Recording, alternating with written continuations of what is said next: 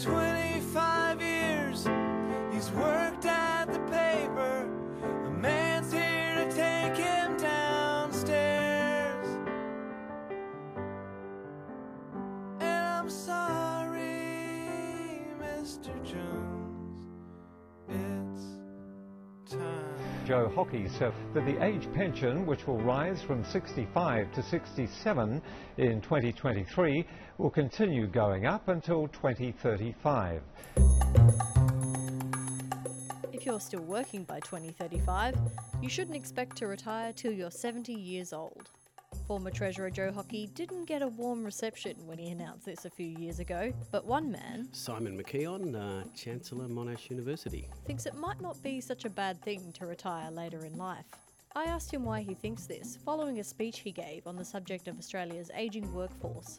It's just bleedingly obvious to me that if our useful, productive lives have been growing at a great rate over the last century or two, why are we stuck having a label that's put on us saying that, you are really incapable of working past a certain age, and we've been stuck at that age for a long time. Now, I absolutely acknowledge that, that the employment market needs to respond. We need to take a different view on the usefulness of older workers. That's certainly one of the main points I was making today. A person who is 60 is a different person to when they were 40 or 20. But at the end of the day, just having that rigid retirement age that does not seem to be connected with our lifelong expectations or our expectancies of useful working lives, etc., that's got to be challenged. We have to grasp that nettle. I absolutely acknowledge that there will be many who think, gosh, what does that mean for me? And will feel very concerned about it. And frankly, a number of our challenges is all about having that conversation that says, yeah, well, this is what it means for you if you're an older person without a job. Do you think that there is something in raising it to 70? Do you think it needs to be tied to a particular age? Well, I think because, it's part of the taxation or social security system, there do need to be lines in the sand and what have you. So, yeah, we do need to deal with ages. But the question is, why is the age that we have at the moment in the system the right one? And, as I said today, a former treasurer had a go at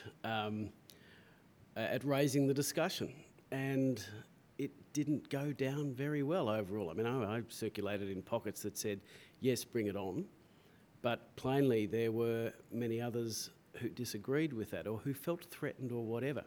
And that just says to me that this is an important conversation. We need to be very careful about it, but at the moment, we are really going around in circles. You mentioned the need to change the mentality around early retirement. Why is there a need for that now? Well, I do think it does need to change because our bodies have changed. 100 years ago, our life expectancies were the better part of 30 years less than what they are today. So something needs to change. As it turns out, broadly, we're spending around about the same time as we always have with primary, secondary and indeed tertiary education. To my knowledge, the final years of life, in one sense, haven't changed dramatically. If we lead a long and productive life, it may well be that the very end bit isn't quite as productive as we would have liked. But what that means is that the bit in the middle has just grown and grown very substantially. Once upon a time, it may well have been that the adult productive life was, say, around 30 years. But by any measure nowadays, it's at least 50 to 60 to 70% longer. It just is. And that means that a number of things ought to flow and be variable as a result of that. And one of them simply ought to be the community's expectation of a reasonable retirement age. But, for many others, and I guess this is really the main point of what I was talking about today, there's actually an innate desire, not necessarily to work for extraordinarily long hours and what have you, but to have an opportunity to work for at least part of that working week as people age. And all I'm saying is that, sadly, that just doesn't seem to be recognised much in the community. Certainly in the business workplace, particularly in publicly listed companies, it's unusual to have old people. It just is. It's not part of our psyche. It's not part of our culture. You mentioned a statistic that more people over the age of 50 are on the dole, and the focus at the moment, at least from the last federal budget, is on young job seekers and trying to get people into the workforce. Do you think there's not enough focus at the moment at the other end of the workforce and helping people stay in the workforce longer, but also finding older people work? This is not someone who says, no, let's just switch the focus away from the young to the old. No, not at all. I'm just saying that we often forget, from a whole of community perspective, how valuable work is. It's not just a matter of getting someone off the dole and out of the, being reliant on the public purse. It's so much bigger than that. It, as I touched on ever so briefly, it affects mental health. It affects, no doubt, family violence. Some of the stuff that Rosie Batty is dealing with so brilliantly, I am sure, is brought on about some dads not feeling usefully occupied. So unemployment is a whole lot of a bigger issue than just putting money on the table. And all I'm saying is that there are two particular cohorts, the young but particularly the old, that seem to suffer in a relatively significant way. At the same time as you're making the case for us to be thinking about people staying in the workforce longer and changing the mindset for that, you also mentioned that there is a possibility that people might peak before they retire. Do you think businesses at the moment are meeting this challenge? Do you think the Australian government needs to do more? How can we cope with a workforce that might be peaking before they retire? Yeah, look, I just wanted to be perfectly candid, or as best as I could anyway, about what we are dealing with. I don't see that it's a bad thing that we might be at the very, very best of our creative abilities or whatever before we finally retire. It's just something to be acknowledged. I mean, what I do know, perhaps which I didn't emphasise enough though, is that, let's face it, the longer we work, the more experienced we are. And being able to impart wisdom, judgment, ethics, all those sorts of things, I don't think we run out of steam in any of those areas. It's just that plainly, many of us have no problem working longer hours when we're younger. We might be at our creative best at our younger years, but I think my big point was business should not use those statistics as an excuse to turf out older people, because there are still many, many other things that they can do. And in any event, as I said, we don't want our managing directors necessarily to be 80 years old, but that is not to say that older people still can't make a valuable contribution to the running of a complex. Today you also acknowledge that the workforce is changing as technology changes and as the work we do evolves. Do you think that there'll be some sort of cost or potential benefit from engaging the ageing workforce in that process and trying to re-educate and train people for the jobs of the future? Yeah, look, I didn't shy away from the fact today that, let's face it, much of new technology is really focused on being used by younger people. I have no problem with that.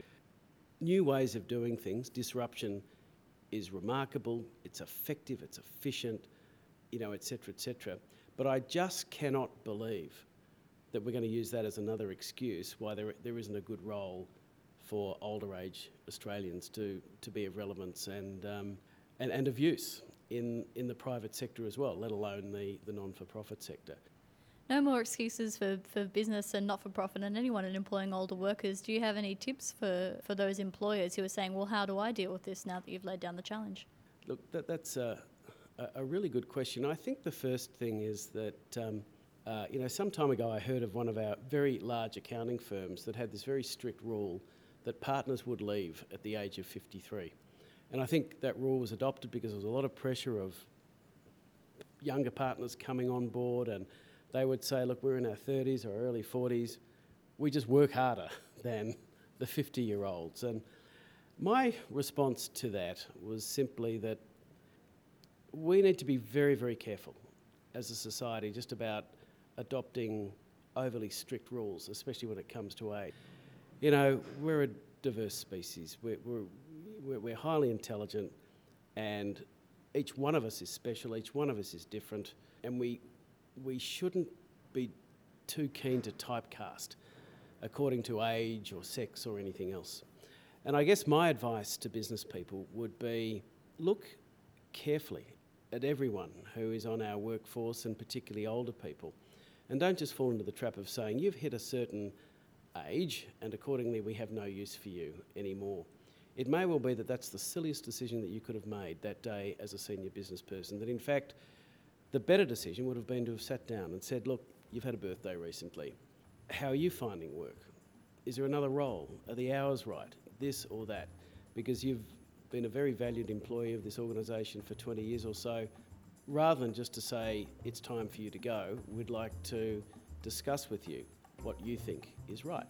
And so having that flexible, I would call intelligent approach, permeate more broadly through our working culture is a whole lot better than strict rules and timelines that may not work for us as individuals.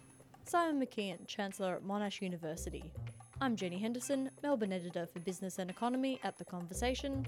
Our theme music is by Ben Sound, with some additional music from Bed Folds, the song Fred Jones Part 2. You can find more business briefing on The Conversation's website. You can also read more from other academics on the subject of retirement on the website too.